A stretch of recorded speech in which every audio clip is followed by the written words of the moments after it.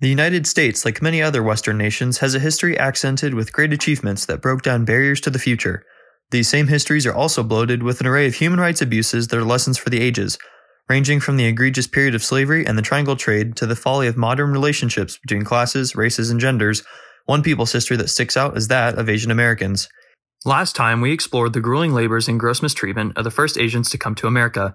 We specifically discussed their work in gold mines and relationships with the Americans during the 1849 California Gold Rush and how Asian immigrant laborers were put under abusive working conditions during the Western development of the Transcontinental Railroad, all while getting none of the credit.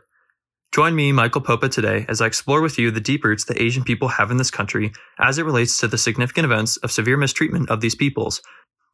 Today we'll take a look at one of the most controversial decisions made by a sitting United States President, Executive Order 9066, and how it led to not only American civil history, but legal and military history too. I'm Michael Popa, and this is Deep Roots.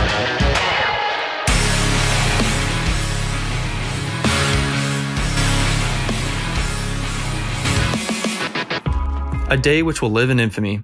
These were the well-known words used by then-President Franklin Delano Roosevelt to describe the impact that the Pearl Harbor attack had on the American people, but more particularly, the impact it had on the United States' decision to enter World War II in the Pacific Theater.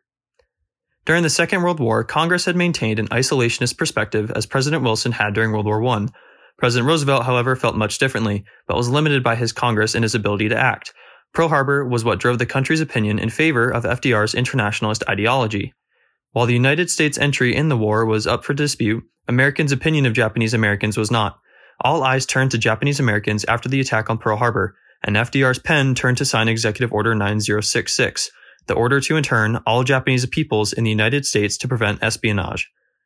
Enacted just 2 short months after the dramatic loss of over 2,400 people at the Hawaii Naval Base and headquarters of the United States Pacific Fleet, Japanese Americans were put on buses and trains and shipped to one of the 10 prison camps built under Executive Order 9066. These camps were dotted across the Southwest and West, including 2 camps in California, 2 in Arizona, 1 in Utah, 1 in Idaho, 1 in Wyoming, 1 in Colorado, and 2 in Arkansas. While not controversial in the public eye, the executive action created questions regarding its constitutionality. One Japanese American, Fred Korematsu, refused to relocate when ordered by local authorities under Executive Order 9066. At the time, he was welding ships for the United States Navy. He sued, and the case went all the way to the Supreme Court. What has been dubbed a landmark decision, the Supreme Court ruled in a 6-3 majority that 1. President Roosevelt did have the right to intern all Japanese Americans as a, quote, military necessity, and 2. That national security overrides an individual's rights and liberties during a time of war. So, what went on inside these camps? Matt Mullen from the History Channel gave some good insight when he said that, quote, each relocation center was its own town, featuring schools, post offices, and work facilities, as well as farmland for growing food and keeping livestock, all surrounded by barbed wire and guard towers, unquote. There were also many different manufacturing plants and factories dotted in and around the relocation centers that Japanese people were able to find employment in. Unfortunately, on top of poor conditions and unfair treatment, violence was also a reoccurring issue. Mullen also provides some horrific examples of the violence, including the marching of internees at night for distances of up to 2 miles, and the shooting of people who attempted to flee or got too close to the perimeter. One of the most shocking instances of violence was of a riot that broke out on August 4th, 1942 in one of the California camps. Because food was sparse and space was non-existent, internees grew increasingly upset. Tensions were so bad that, quote, a Japanese American Citizens League member was beaten by 6 masked men, and police then tear-gassed the entire crowd, unquote. It wasn't until 1988, 44 years after they were released from the concentration camps, that the Japanese Americans who were interned were formally apologized to by the United States by way of the Civil Liberties Act. This bill paid out over $1.6 billion in reparations to victims of internment or their immediate descendants. Of the over 110,000 Japanese people sent to these internment camps, more than half, nearly 66,000, were natural-born American citizens. After the events at Pearl Harbor, massive investigations were launched into determining whether or not any Japanese Americans were involved in the attack. Only one person was ever arrested for espionage, Bernard Julius Otto Kuhn, a German collecting and selling information to the Japanese government. Not one interned Japanese person was found guilty of being disloyal to the United States.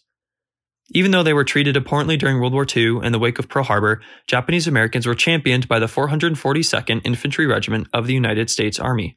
This unit, composed almost entirely of second-generation Japanese Americans, fought on the American front during the war and came home as the most decorated regiment in all of American history. Despite the load they, their friends, and their families faced, they've become a beacon of hope and inspiration to Asian Americans today. They were awarded 8 Presidential Unit Citations and 21 Medal of Honors.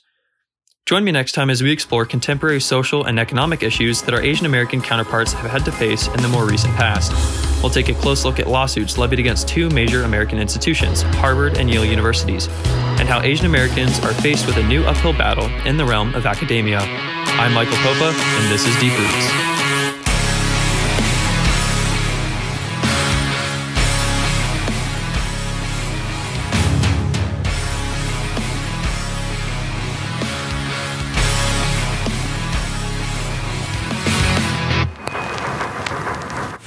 Like what you heard? Make sure to like and subscribe and leave a 5-star review if you want to hear more.